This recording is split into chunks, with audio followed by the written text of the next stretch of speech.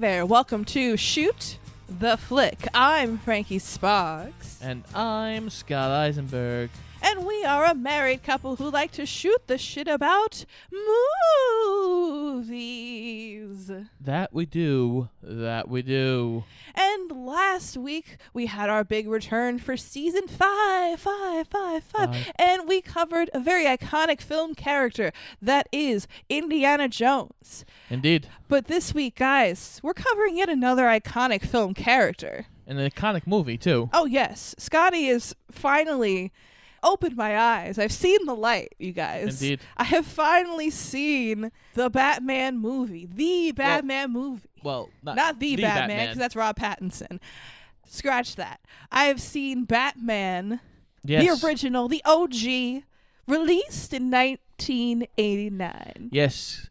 Referred to as Batman 89. This is the 85th year that the character of Batman has been in existence. It was created in 1939 by Bob Kane and Bill Finger, even though he's the writer for Batman, but he hasn't been credited on anything Batman till like recently, I want to say. Yeah, in like 2010s or something. Yeah, there was a lot of comic book characters that got credited to like one person when it should have been multiple people. But yes, Bill Finger was a very important person to the Batman lore and Batman himself. So, Scotty, we're both nerds, but as our resident superhero nerd, I would say, why don't you explain to me and the peoples why this particular Batman movie, and there has been many Batman live-action movies, why this particular one is so pivotal to watch?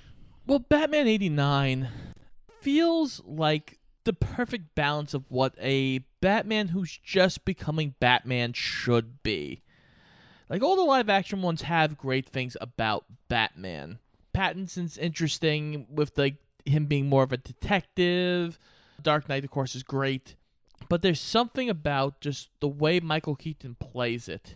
You feel like there's an actual separation between Batman and Bruce Wayne. And I feel like that's always been a problem with the character. Like, once Michael Keaton's in the Batsuit, he's a different person than the Bruce Wayne we see flirting with Vicky Vale.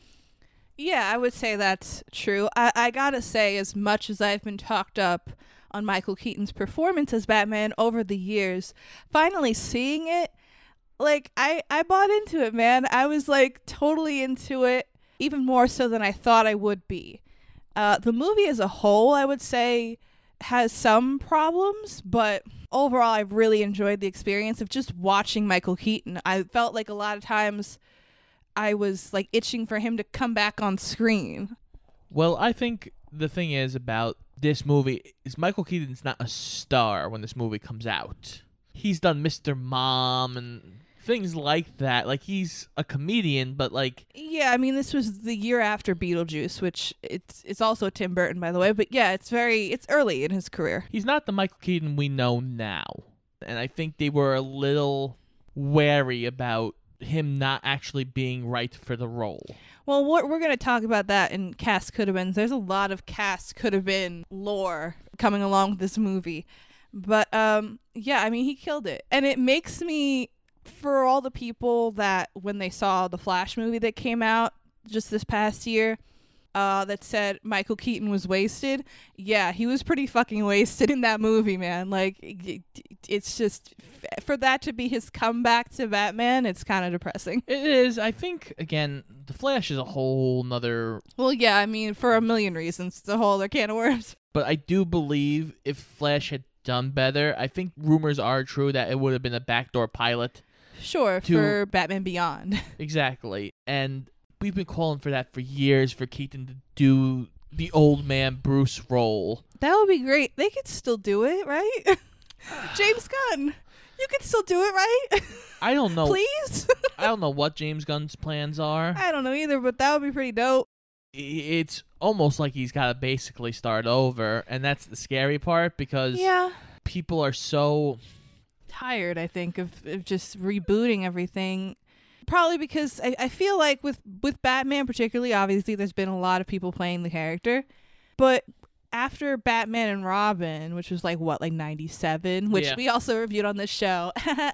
It's so fun. But after that, they didn't bring back Batman until the Nolan movies, and that was like at least like a decade later. Yeah. So it would have been nice. I mean, you can say that for pretty much everything now. You can say that probably for like the MCU. You can say that for the DCU. You can say that for pretty much any major property. If you just take a break for a little while and let people miss it, it might build up more desire for it and people will be more excited to talk about it. Well, yeah, but I think we are, at least for right now, we are long past letting things breathe. At least for superhero stuff. Yeah, well, now we're going to possibly have 2 Batmans roaming around because we're going to have Pattinson, and then Gunn might have his own version of Batman. It's you know. It's a very messy situation. DC is particularly messy, let's be real. Well, DC's particularly messy, but DC's messy. Marvel seems to be a little bit in like, we don't know what we really want to do with Marvel right now. Marvel, I think, is just hit or miss. I don't know. I don't know where they're at with Marvel right now. I struggle with it all the time because I'm like, you know, most of these movies that have come out recently are either or not good. And then you have the shows that for the most part are doing pretty good. Loki was great. WandaVision was great. Moon Knight was great. There is something good there. But then on the other side of the coin, it's like, well, they're starting over a whole new saga. And in the first phase of the Infinity Saga was pretty much like this. Outside of Iron Man, all the movies were like or not good. Well, yeah, because now we get the rumors that they're going to talk about bringing everybody back. I'm like, I don't know. Everybody back where? Oh, everybody back. In Marvel? Yeah, like What do you everybody. mean? There's rumors going around that everybody's No, coming back. Tony's not coming back. Tony's dead. Okay, if they brought Tony back, I might eat my words. But if they brought Tony back, that would just undercut everything that he did. I hope they don't. But like again, all superheroes in general right now just kind of seem like we don't quite have our footing right now. Yeah. And that's why we look back at these things like 89 Batman, and this wasn't supposed to be like a thing that continued. This was a movie. Right. If you finish this movie, you're done. Yeah, you don't need a sequel necessarily. And it's just with all honesty and transparency, while Scott slumbered peacefully beside me in our marital bed, I went on my phone, pulled up HBO Max, and watched Batman Returns as well. So, sorry, Scott. You don't get to show me Batman Returns on this show unless we do it just for no reason. But, yeah, sorry. It's okay. It's fine. I didn't like it as much as this one, though. No, it's a very different movie. It's, like, too silly, and there's too many villains. I'm like, why can't we just do, like, it was so simple, this movie, which is weird to say because it's not only a Tim Burton movie, but it's Jack Nicholson as the Joker, and yet it was still so simple.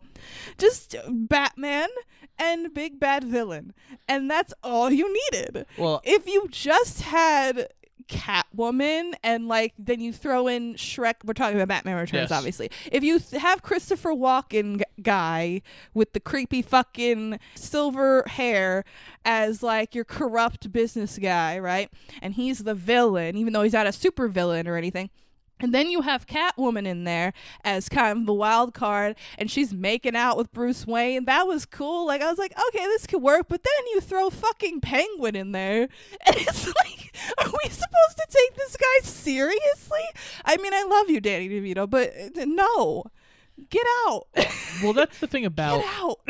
That's also the thing about superheroes, especially early on in like the 80s, 90s. They were all still very cartoony.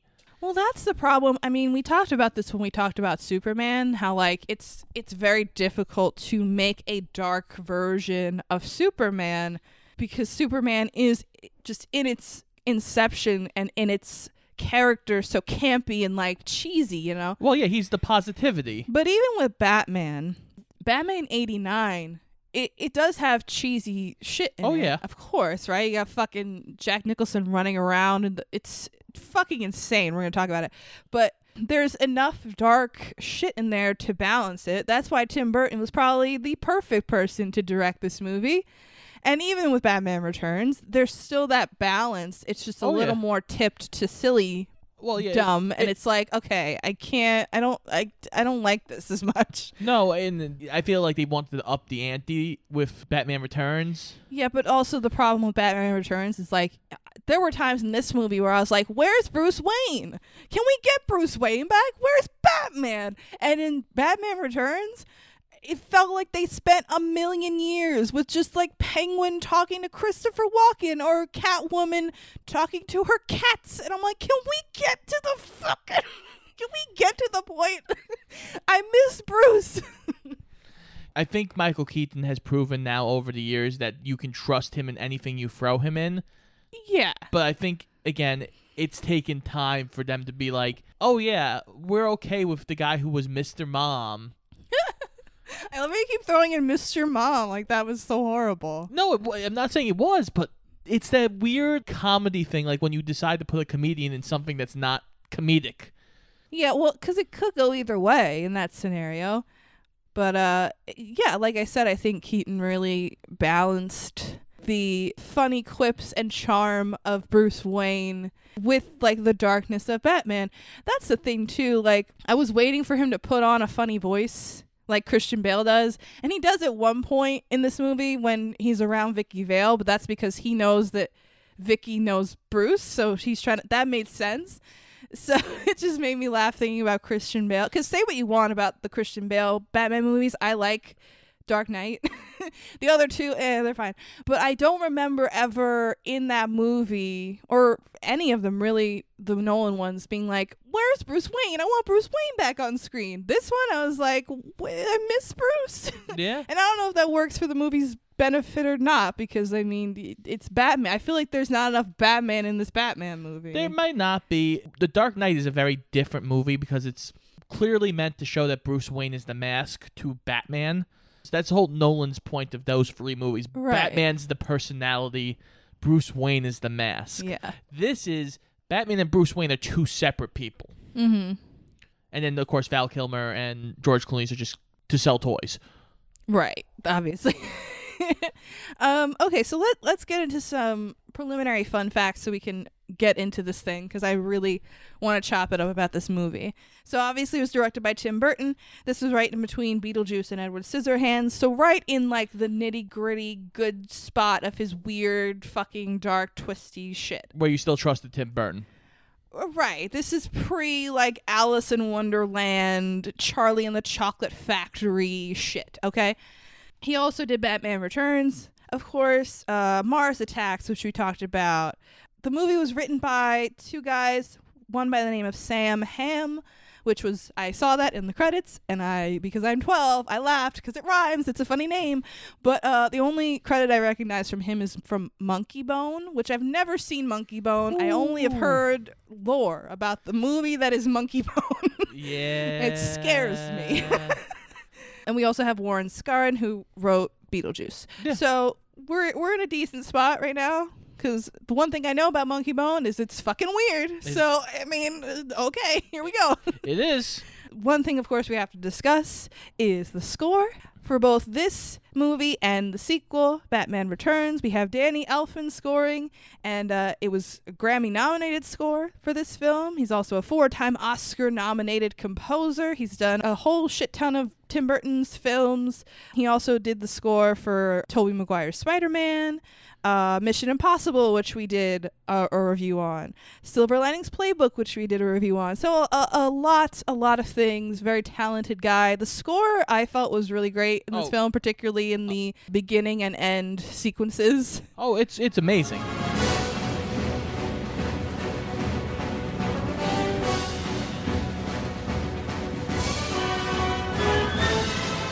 And as far as awards for this movie, it won the People's Choice Award for Favorite Movie of the Year. It won an Oscar for Art Direction, makes sense.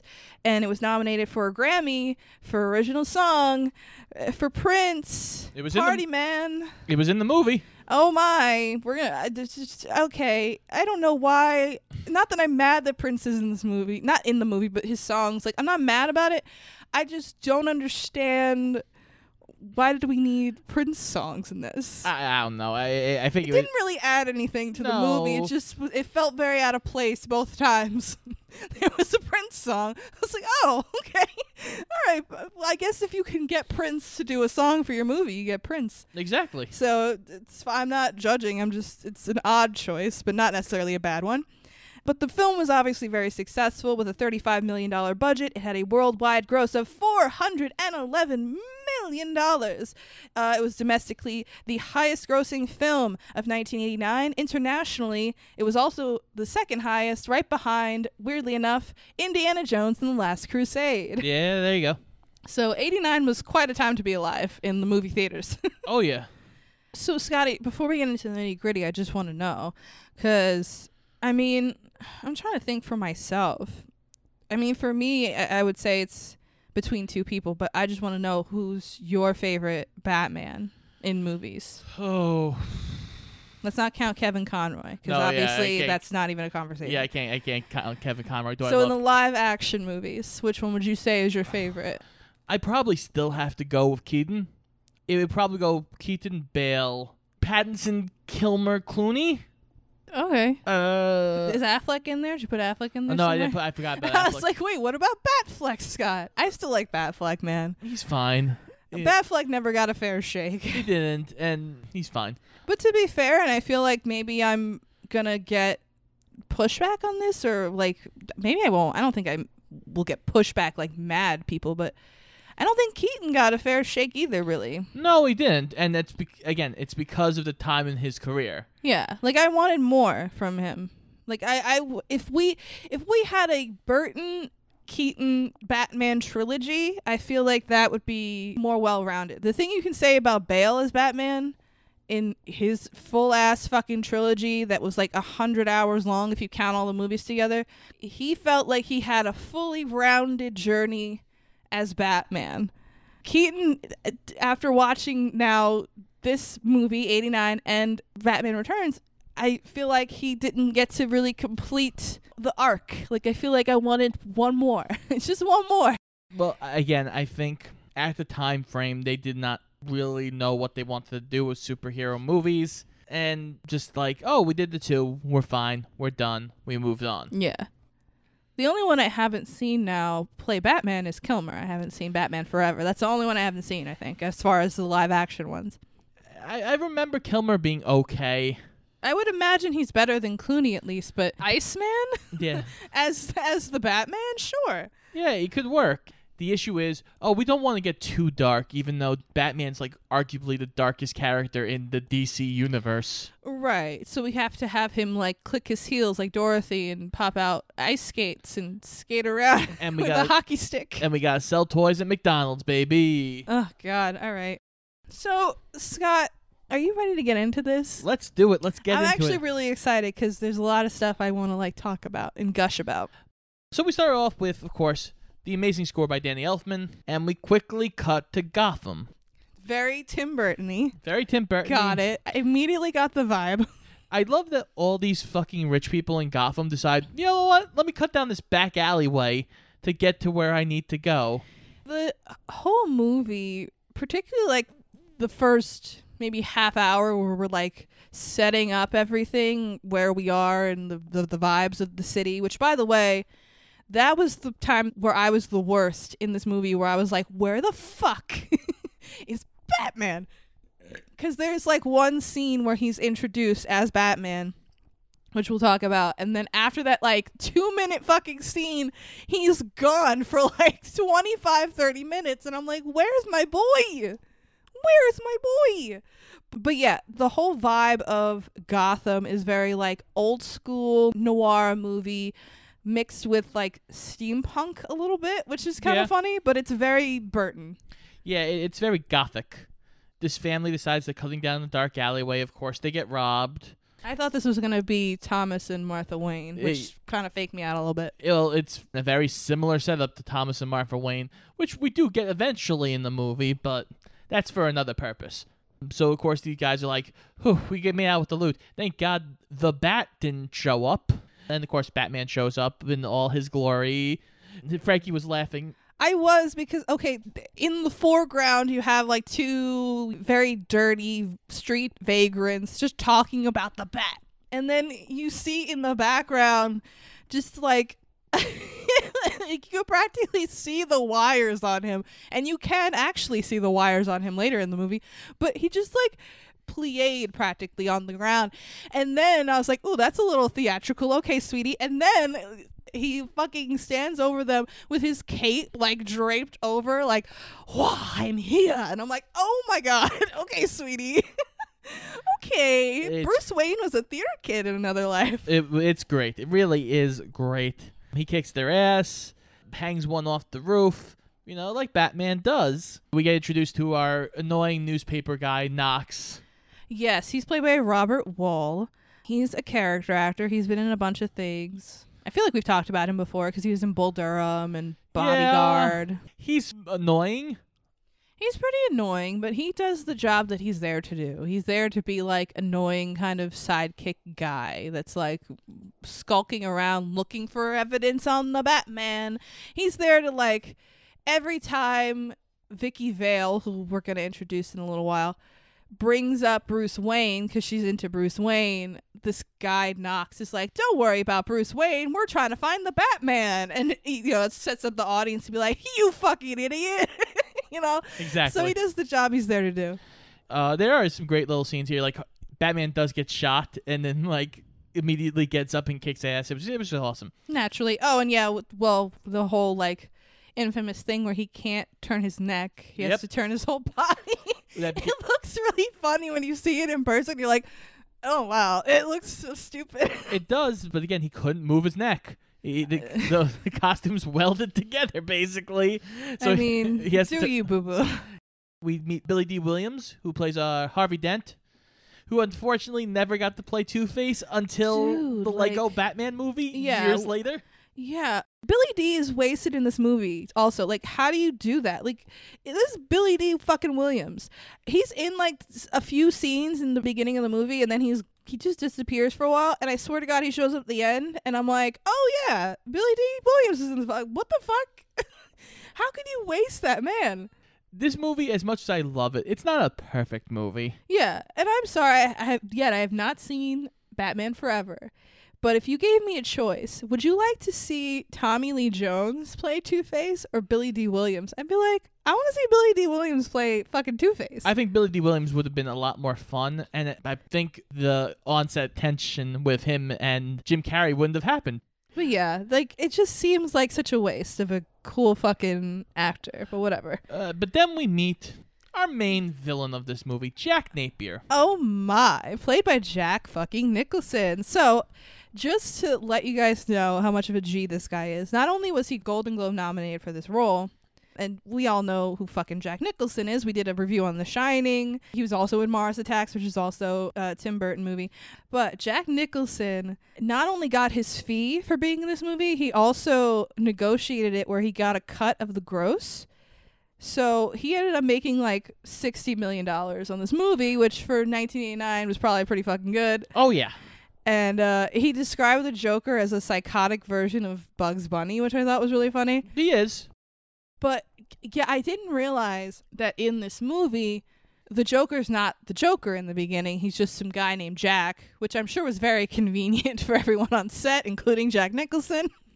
Because there was a couple times where people said things and they're like, oh, Jack, such a da-da-da. And I was like, oh, that's just Jack talking to like a fucking PA on set. Like, he's not even acting at this point.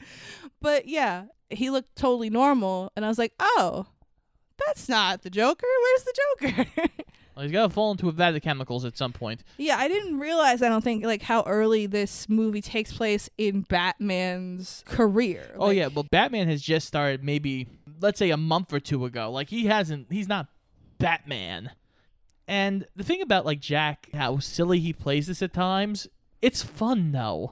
Like, he plays the character very silly, but he's done noir stuff before, so it's not like you can't take him seriously because he's done this stuff with Chinatown and things like that. So he's a veteran of this, and he brings a sense of gravitas to this role. With the Joker, you have to play A, you're brilliant because you're a criminal mastermind. B, you're fucking psychotic and an agent of chaos. Yeah. And you have to, like, fuse brilliance with chaos into a character. Right. And I mean, once he turns into the Joker, I love how Burton, I mean, just in general with Tim Burton movies, he uses lighting as a tool for, like, introducing your characters and, like, making them more intimidating or scary or mysterious or gloomy, or just, I just love how he in particular uses lighting to engage the audience in a different way. Yeah, he does an amazing job with it.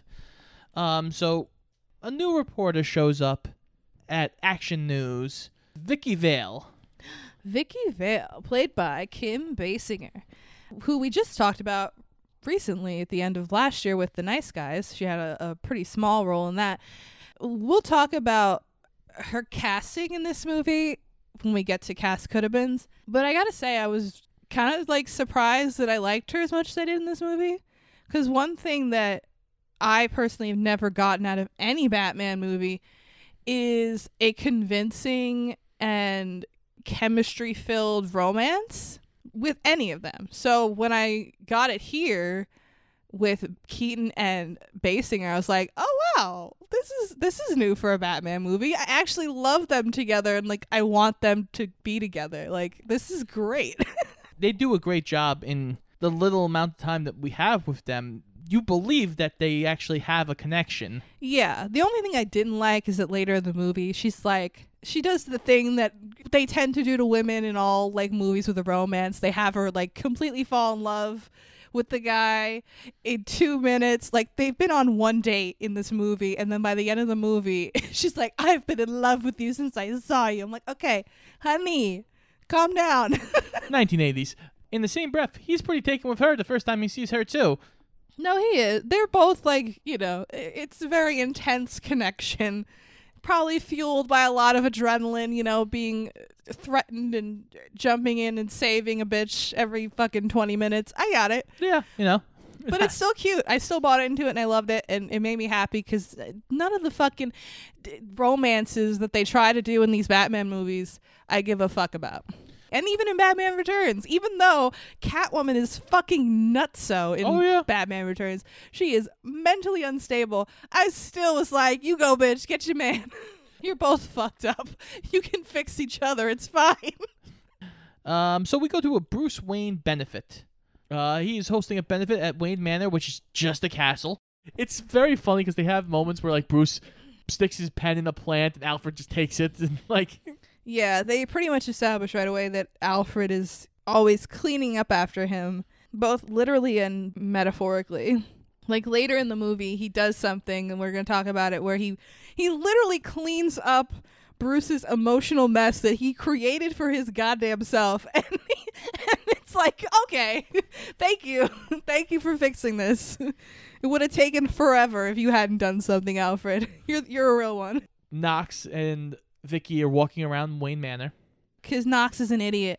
And at this black tie party, like, event thing, he's walking around with a tape recorder trying to get quotes from people about the Batman. Like anybody's going to talk to you, bro. Like, fuck off. Especially the higher-ups, like Commissioner Gordon and Harvey Dent, and all these rich people are going to talk to you about the fucking Batman. So stupid. Oh, God. But they're making fun of Bruce Wayne, and Michael Keaton's just standing there behind them. Oh my God, it was so funny. He like snuck up so like stealthily and was just like, hey guys, what are you talking about? Which is just Bruce being Bruce. While all of this is going on, Jack Palance is in this movie. Ah, yes, he plays the big bad mob boss, Grissom, who Jack works for at this time.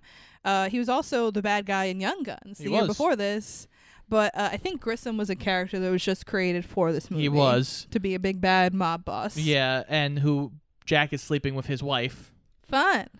He basically knows he's like the next in line. Like, he's got to take over Grissom's stuff. But Grissom also knows that. Like, Jack is like a fucking loose cannon of a person. So he decides he's going to set him up and have him killed by the crooked cops.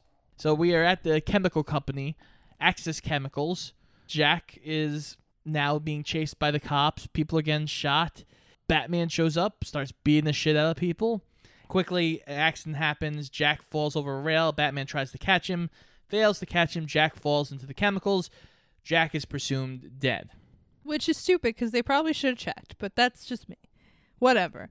So it quickly becomes, we cut back to now the next day where Vicky Vale, she's got a date to go to. She's got a date with Bruce Wayne. She does have a date with Bruce Wayne. So cute. They started off kind of corny where like they're in this big ass dining room and Bruce is sitting on one end of a really, really long table and she's sitting on the other end and they're eating soup and they're just awkwardly trying to talk in this big room. I'm like, okay, this is kind of cliche. But then, you know, they're like, oh, do you want to get out of here? This is, you know, I don't even like this room. I've never been in this room before. This is Bruce who lives here. So they take their food and they go in the kitchen and they're like chatting and they're chatting with Alfred, who's so sweet. Just like shooting the shit. It's so cute. It's just like a maybe 5-minute scene, maybe. Yeah. And yet they have so much chemistry, so much more chemistry than, again, any other Batman coupling in any other live action film. Like, I'm just thinking of fucking Christian Bale with like Rachel in the Nolan trilogy, and I'm just like, or with Anne Hathaway even, and I'm like, there's nothing there. And then you look at this like 5-minute scene and they're just like bursting with chemistry. Well, again, we establish here that Bruce is a different personality. He's not Batman yet, and the thing about Bale and his relationships is Bruce isn't real. Bruce is not a person in the Nolan movies. No, he's not a person. He is a mask. So any relationship he can have is never going to be real for that Batman. At least until he retires, and God knows what happens when they're in Italy and Alfred's sitting at a table, you know. Gives him a little nod, like, yes, you faked your death. I've thought you were dead for however long, like a year probably. And I took care of you for your whole life. You couldn't send me an email and let me know you're alive? No? Okay. Something. Have fun. A bat telegram. Who knows, you know. A bat telegram. But we cut to a surgery center. And we know it's a surgery center because it's just a big sign on the wall that says surgery. Yes. And for some reason, the surgeon is performing surgery in the dark. Because Tim Burton, we have to be in the dark. And he's performing surgery on Jack. And it apparently did not go well. I do like how they eventually do the reveal of Joker. Like, in the surgery scene, the surgeon is just talking about, like, you know, oh, all the nerves were severed, Mr. Napier. Like, I did what I could. And then you don't see it, but he looks in a mirror, Jack, and he just starts laughing maniacally. And then he goes to confront Jack Palance, his boss, you know, who obviously thinks he's dead. And he's completely cast in shadow. You just see like a little sliver of the white face paint. And then when he comes into the light, it's just so stark against this black background. It really hits you like a truck. It's really, really well done. And, of course, there's clown music as he kills Jack Palance. Oh, of course. Yes, yes. Because now he's a clown. There's a few times where he's like killing or maiming someone and he's just dancing and singing around. And I'm like, okay. All right. Jack's having a good time. Well, right after this, he has a meeting with like the other mob bosses of the city and he kills somebody with like the Joker buzzer kill. Oh, yeah. And cartoony for sure, but still effective. Nicholson's selling it. So we cut back to Vicky Vale and Bruce, who have now slept together. And Vicky goes, oh, you want to come over to my apartment tonight? I can't. Oh, I felt so bad. I was like, Bruce, don't do this. She's so cute, and she's nice, and she's cool. Like, don't do this to yourself.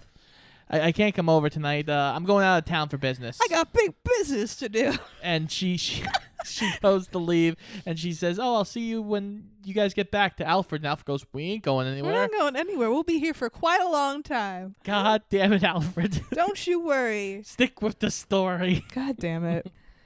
But then she starts, like, following him and investigating him and stuff because I don't think she suspects that he's Batman. I think she's just, like, intrigued by him, and he's a big mystery man, you know? So she starts investigating him and following him around, and at one point, I might be nitpicking, okay? Full disclosure, I might be nitpicking, but I just found it a little strange. So she follows Bruce. He walks down this dirty alleyway and stops in front of this abandoned, was it a hotel? Yeah, it was a completely abandoned hotel, completely filthy street, gross, decrepit, bad. He leaves 2 long-stemmed roses just on the ground, like in the middle of the sidewalk, and just walks away. And I could infer by just context clues of what I know about Batman that he's leaving it there for his parents because that's where his parents were killed, I'm assuming. Yes. But my first, and again, I might be nitpicking, but don't they have graves? They do. like I understand you want to go to the place. I'm not saying you can't go to the place where they were killed and like think about them and you know, reflect. But why would you leave roses there just so they could get crushed by just in this dirty? Because if he goes like on a regular basis and leaves flowers there, obviously there's not a big pile of flowers there. They disappear because, you know, dirty, decrepit, crime-ridden Gotham City, shit happens. I don't know. Criminals like roses, I guess. But I'm just saying, like, why leave roses there? Why not leave roses at their gravesite? But if he leaves roses at their gravesite, then all Vicky has to do is walk up to the graves, see his parents' names, look them up, and then she knows what happened to him. But no, we have to leave the roses at the place where they were killed so she can go back to Knox and be like, research this one corner in this one town over the past like 50 years or whatever and see if anything's ever happened on this street corner, this one street corner in this crime-ridden town ever. And we'll figure out why he leaves roses there. It just seemed very much like we have to do this because movie. And that annoyed me a little bit. Well, in the comics, he does leave roses at the site of his parents' death, usually on the anniversary of their death. Mm-hmm. But we have to cut to Mimes killing every mob boss in the city. Oh my god, that was so funny. Bruce pulls up to like town hall or whatever, and they're doing like a press conference, and then all of a sudden just a mime is dancing in the shot, and I'm like, what the fuck? Why mime? Why mime? And then why mime? And then Scott's like, there's many mimes. I'm like, no, there's not. Sure enough, there's mimes fucking everywhere. And I'm like, what is this? It just came out of absolutely nowhere. It was so weird. But then again, Tim Burton. Yeah, Tim Burton and the Joker, so it's gonna be weird. So they kill all the mob bosses in the city. Joker then decides he's gonna perform his evil plan where he's gonna release chemicals into the city. And he ends up killing quite a few people. And he's like, it could be in anything. You have no idea. Oh, right. It could be in, like, different products or something. Makeup, perfume. Yeah. So they have this thing where they have to stop using products. And it's kind of like a funny joke because the people on the news go from, like, these pristine, like, made-up, beautiful people to, like, looking like absolute horseshit. But then you cut, like, to the next scene. You have Harvey Dent show up for the first time in, like, probably forever. And his hair is like perfectly coiffed. He looks great. He's looking sly as fuck because he's fucking Billy D. Like, you can't make that man look bad, I guess. Nope, you cannot. Poor Burton was probably like, Billy, we gotta like rustle up your hair a little bit just to make you look a little more ragged. And Billy D was probably like, you will not be touching my beautiful locks. No, thank you, sir. No, sir. No. And while all of this is going on, Joker, pretending to be Bruce Wayne, sets up a date at the museum with Vicky Vale. Oh my god, yeah. So she leaves a message at Bruce's house, and Alfred picks it up, and he tells Bruce like, "Oh, Vicky's gonna be a little late meeting at the museum," and he's like, "Oh, I wasn't meeting with her. What the fuck?" So he immediately realizes that something is afoot. So when we go to the museum, and fucking Joker breaks out into dance, he's dancing to the Prince song "Party Man." Say what his name is. Party man.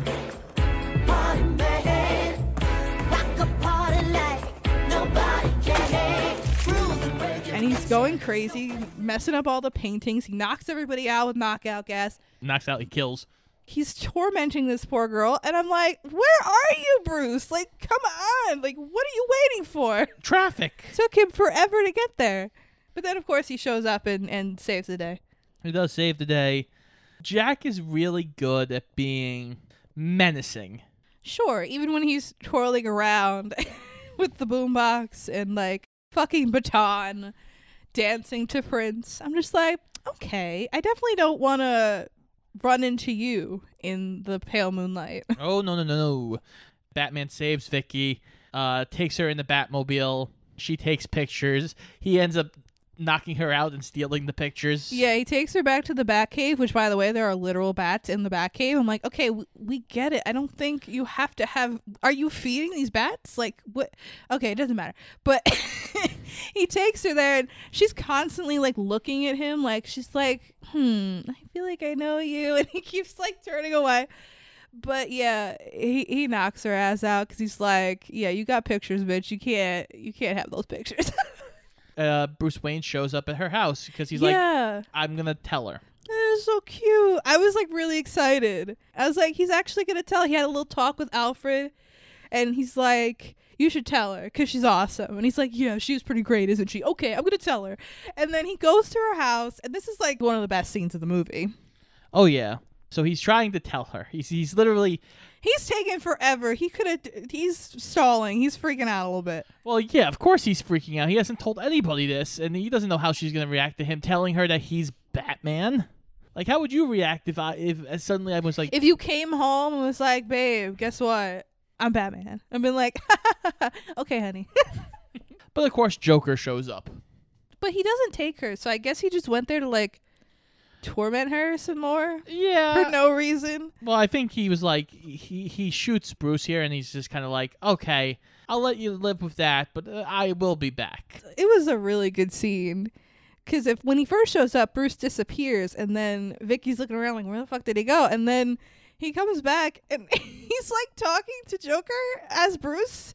And then all of a sudden, he's just like, you want to get nuts? And I was like, oh, that's the scene. That's the you want to get nuts scene. Lights out. Now you want to get nuts? Come on. Let's get nuts. Tell me something, my friend. You ever danced with the devil in the pale moonlight? I thought, because when you see that clip out of context, which I have, it just looks stupid. Like, it just, what are you gonna do, dude? Like, you have a fire poker and you're just like screaming about, you want to get nuts. But like in the scene, in context, in the movie, it, like comes off like really cool because he's like suavely like talking to him the whole time. And then it leads up to that big moment where he's like, come on, let's go. And then, yeah, he shoots Bruce. Well, he falls. I'm like, oh my God, did he actually get shot in the chest? And Scott's like, yeah. I'm like, oh my God, what the fuck? And then, of course, he leaves, Joker, and then Vicky turns around and Bruce is gone. I'm like, what the fuck? After he shoots Bruce too, he then goes, you never rub another man's rhubarb. Yeah, which was just nonsense, but it works somehow because Jack Nicholson. Jack sells it great. But yeah, we get the flashback. And in this flashback, we flash back to Bruce's parents being killed. And the killer of this wicked evil smile then goes, hey kid, as he points the gun at young Bruce, have you ever danced with the devil in the pale moonlight? And then the other criminal who's with the shooter goes, Jack, we gotta get the fuck out of here. Right, and it's very clearly, like, he's an actor that clearly has a very Jack Nicholson-y type smile. So it was, yeah, it was clearly him. So Jack decides he's going to be like, hey, I want to fight Batman mano a mano, but before that, I'm going to dump $20 million into the streets of Gotham for anybody to take. So right before we go into this final act of the movie, we get the MVP award going to Alfred in this movie. Because literally the whole, like, struggle, the whole personal struggle for Bruce in the movie is like, how am I supposed to get close to anyone if I have this whole other life going on and, you know, I can't fully trust anyone? And Alfred's like, but Miss Vale, she's quite lovely, isn't she? Oh, yes, she's lovely, Alfred, thank you. You should tell her the truth. Well, I tried that, Alfred, and I got shot. Well, here you go, Bruce. I'm going to do it for you. He literally brings her into the fucking Batcave and is like, hey, here you go. Talk now. And I feel like, I'm sure some people have a problem with that Alfred broke bro code and brought the bitch into the Batcave. But I'm cool with it because sometimes when your friends don't have the stones to do what must be done, you must give it a little push. So he brought her in there, and they have a really good scene here, too, where she says, I've loved you since I met. Okay, whatever. If she just said, listen, I feel like I'm falling for you, that would have been more believable. But that's fine. That's a little nitpick. She goes like, I really care about you. And he's like, I care about you. Why won't you let me in? You got in. And she's like, are we going to try to love each other? And he's like, okay. But I gotta go to work. So yeah, they go off their separate ways, and it's like a really cute scene. I'm like rooting for them. I'm like, yay, I'm rooting for a romance in a Batman movie. This is great. Now, before we get into the climax of climaxes here in Batman 89, we must talk about what we all want to talk about, because there's lots of it. So let's do one of our favorite segments on Shoot the Flick. The cast could have been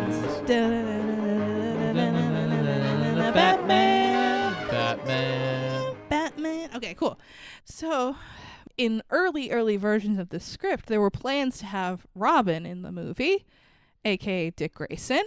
Yeah. And they asked someone to do the role, but he turned it down, and then the character ended up just being written out of the script anyway. Do you know who this is, Scott? No, I don't. Kiefer Sutherland, at the ripe age of 19 years old, the year before Young Guns, was asked to play Dick Grayson, but turned it down. Well, you would have been happy with that. You would have got more. I would have been happy with that, because I would have got more 80s Kiefer Sutherland, which I love. But I feel like that would have been really cool. Yeah, Kiefer would have been great. We don't need a Robin, really, so it's fine. Yeah, we don't need a Robin in this, but to be fair, in Batman Returns, did we really need Christopher Walken? Did we really need the Penguin? No. No. Sorry, Danny DeVito, but we didn't need you in Batman Returns. Walking around like you looked like you had a fucking shitty diaper on. Yeah. And a top hat and a beak. We didn't need it. That whole movie kind of is just insane.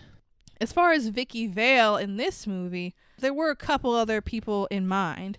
Firstly, oddly enough, Michelle Pfeiffer was asked to audition for Vicky, but at the time, I believe she was dating Michael Keaton, and he was kind of like against it, saying it would be awkward, Yeah. She ended up not taking it, but then, ironically, when Batman Returns came out, I don't think they were dating anymore, and then she ended up as Catwoman, and they were fucking making out all over the place. So much for awkwardness. It's fine. But weirdly, Kim Basinger was the first choice initially for Vicky Vale, but she said no at first. So then Sean Young from Blade Runner was cast. Also, yeah, good actress. Which is a good choice, but she apparently broke her collarbone while practicing horse riding for the movie. That's what IMDb said, but I was like, when I watched this movie, I'm like, she didn't ride a horse. And where was she supposed to ride a horse in this movie? Maybe like on a date with Bruce? Maybe. I don't know. But she had to drop out, so then they called Kim Basinger like a week before they started filming, and they're like, please come back. Please. We're please. backing you. We need you. We're going to shoot in a week. We don't have a fucking love interest. We need you. And she's like, okay, fine, but can I bring my own costume designer? Yes, fine, whatever you want. So she came back and she did a good job. She was a great Vicky Vale. Yeah, I was kind of bummed because I knew she wasn't in Batman Returns. And they did mention her in Batman Returns. They're like, yeah, she couldn't handle the duality of my personality, basically, is what he was saying. She couldn't handle Batman and Bruce being Batman and Bruce, which makes sense. I feel like only a few people can handle like that. Like Lois Lane's one of the few characters that's like, okay, I'm cool with Clark Kent and Superman. In the comics, Batman's had 3 people. It's Vicky Vale, it's Catwoman, and it's Talia al Ghul. And usually in the very end, he usually ends up with Catwoman. That's the one that ends up making the most sense for Batman. It did make sense in Batman Returns, even though it didn't end happily for them at the end of that movie. But it made sense just because, like, at one point in Batman Returns, he says, like, we're the same. Like, we're both split down the middle. And it weirdly worked. I was like, how is he going to get... This girl's, like, clearly mentally unstable right now. She's not okay. Like, how is he going to get with her and it's going to make sense? But it did, because she's not... It's not like she's, like, the Joker and she's totally fucking out of her mind, like... Oh, no.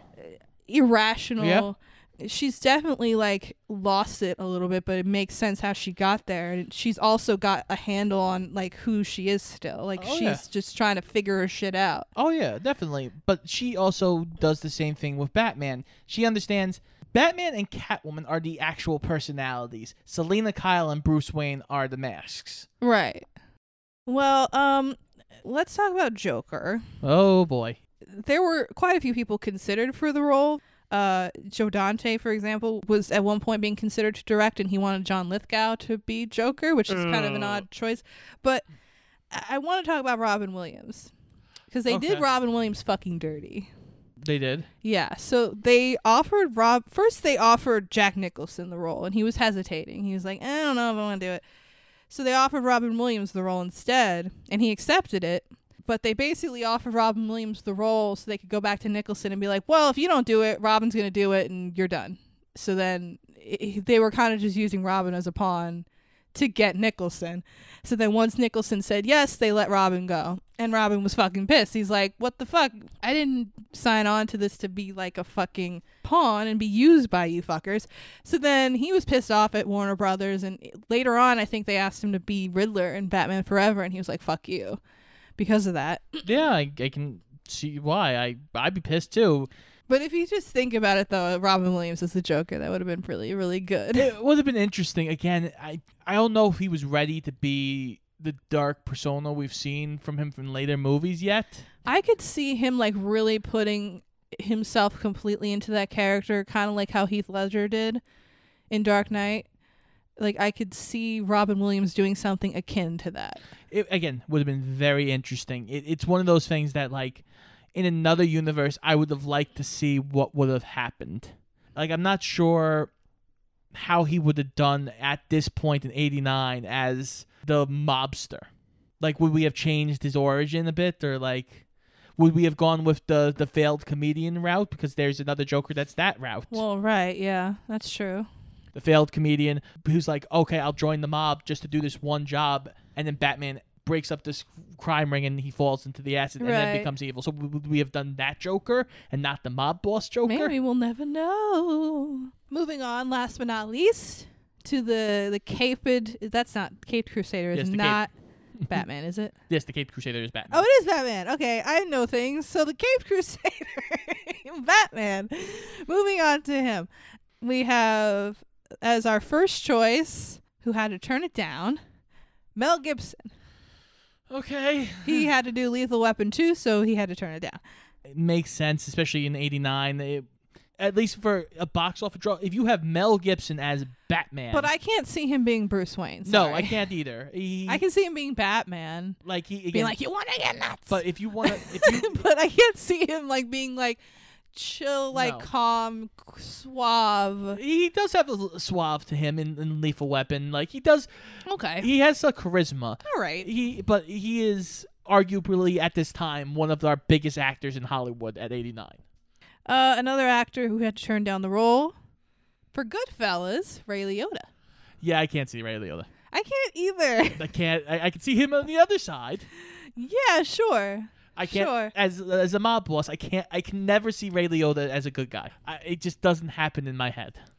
And before we get to our little list that I have compiled here, Adam West at this time publicly expressed disappointment that he wasn't asked to return as Batman in this movie, even though at the time he was 60 years old. Which, I mean, if Indiana Jones can run around and whip the shit out of people at 80, sure, Adam West probably could have did it at 60, but it wouldn't have been the same.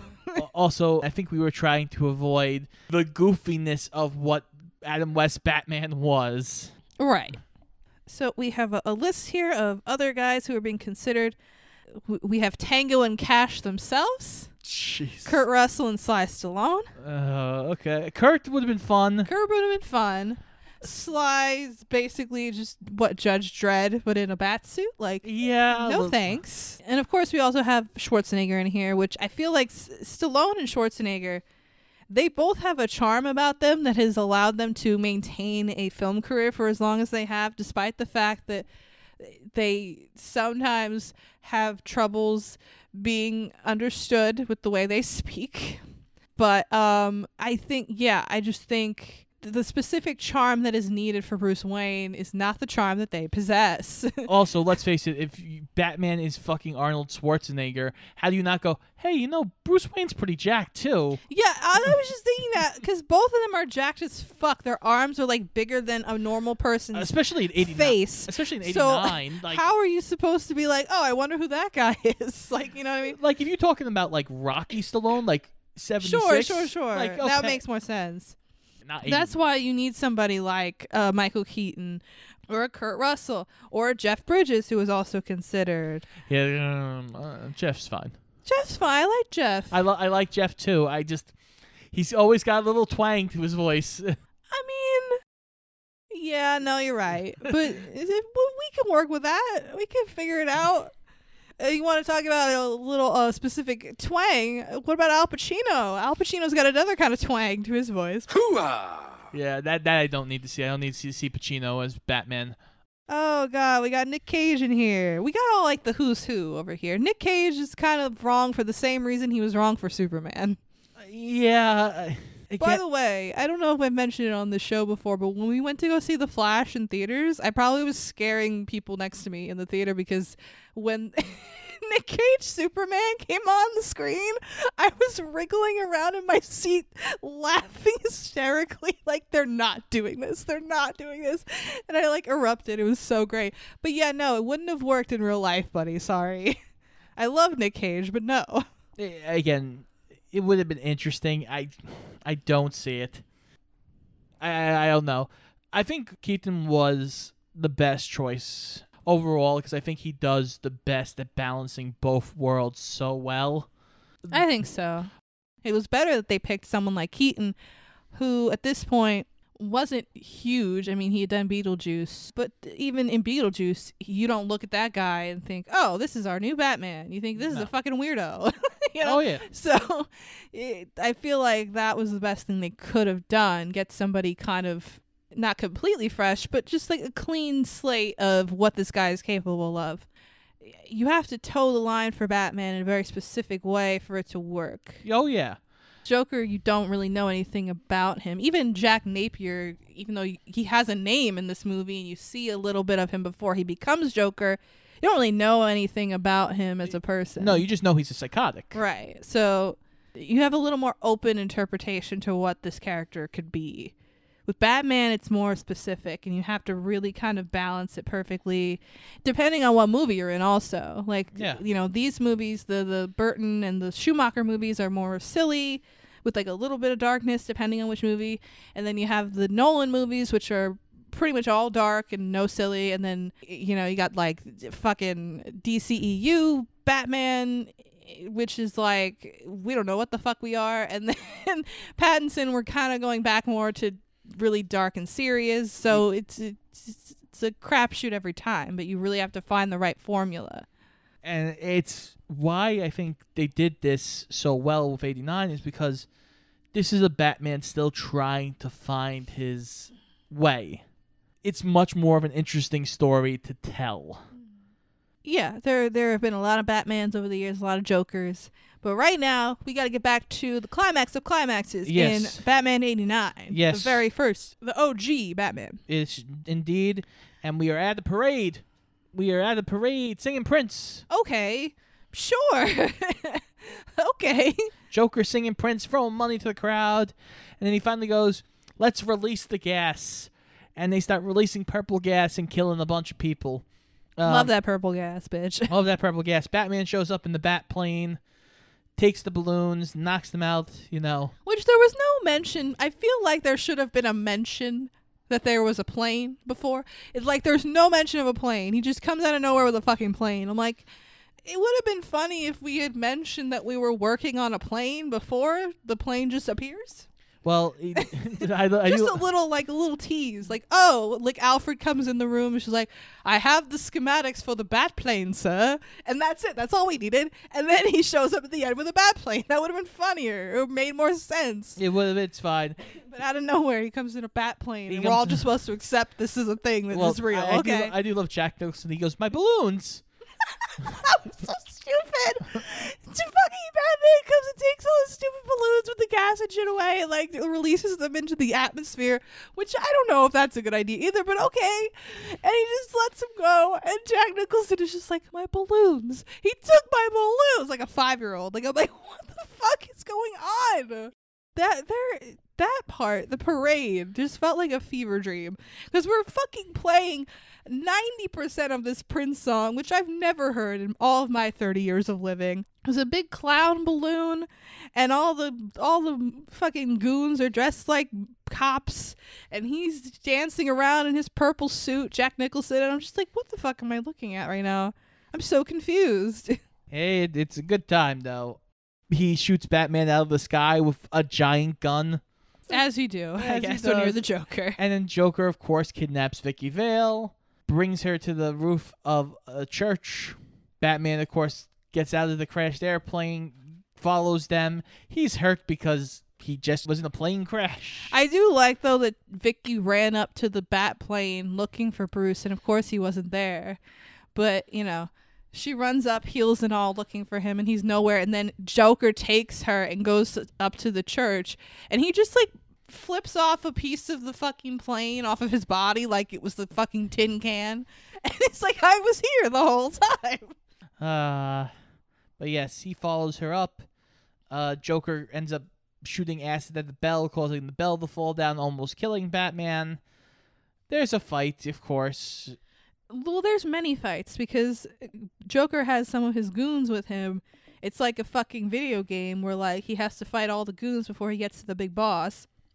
And, like, all the little goon fights are, like, nothing compared to the actual big boss fight, of course, right? Like, it's just kind of like he's swatting flies away.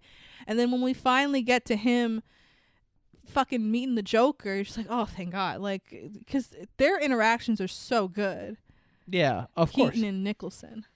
It is really good, and, like, Nicholson, of course, just is having a blast. At one point, Batman punches him in the face. He throws down a piece of, like, fake teeth on the ground, and he's like, They're all bloody, yeah. They're eating each other up in this scene. And then eventually, Bruce goes to throw Joker off the roof. Joker grabs both Batman and Vicky Vale, pulls them off the roof with him. And he's sitting there dancing, like, mocking them, like, oh, you're going to be left here, and I'm going to get away on this helicopter that's coming. And Batman ties Joker to a gargoyle. And the helicopter can't rip the gargoyle away. And Joker eventually lets go and falls to his death. Yeah, they zoomed in on him at the very end. And they had, like, a little laugh track over him because he's got, like, a toy in his pocket.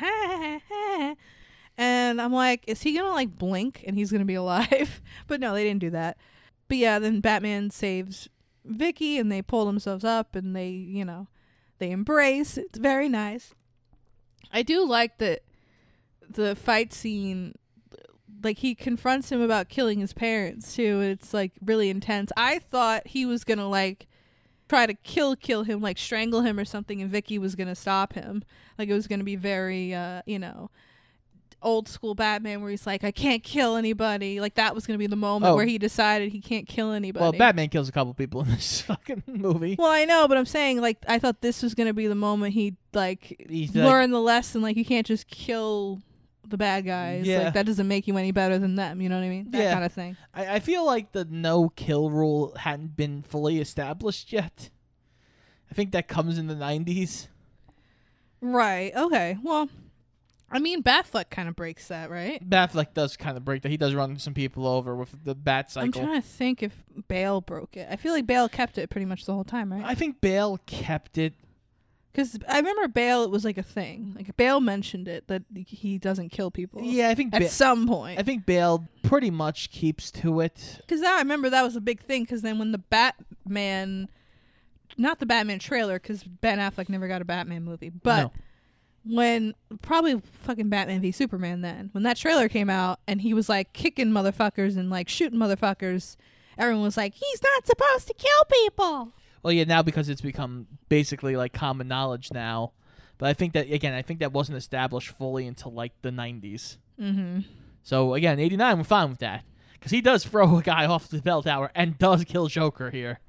Right. Yeah. But that's, again, I thought it was gonna be a little more visceral, simply because the guy killed his fucking parents, and that's supposed to be like his whole reason for being Batman, because his parents got killed. well, it is a great conversation. He goes, where Joker's like, you created me, and Batman's like, well, you created me first. Yeah, that was the cool line. I liked that. It ends with Alfred picks up Vicky Vale and goes, hey, Bruce is going to be a little late. And she goes, yeah, I expect that. I figured. And then the music swells, and you see the bat signal in the sky, because they created the bat signal now. And Batman's like standing on a roof, like looking out into the night, and it looks really cool, and it's a great shot. And then that's the end. That's the end. That is Batman 89.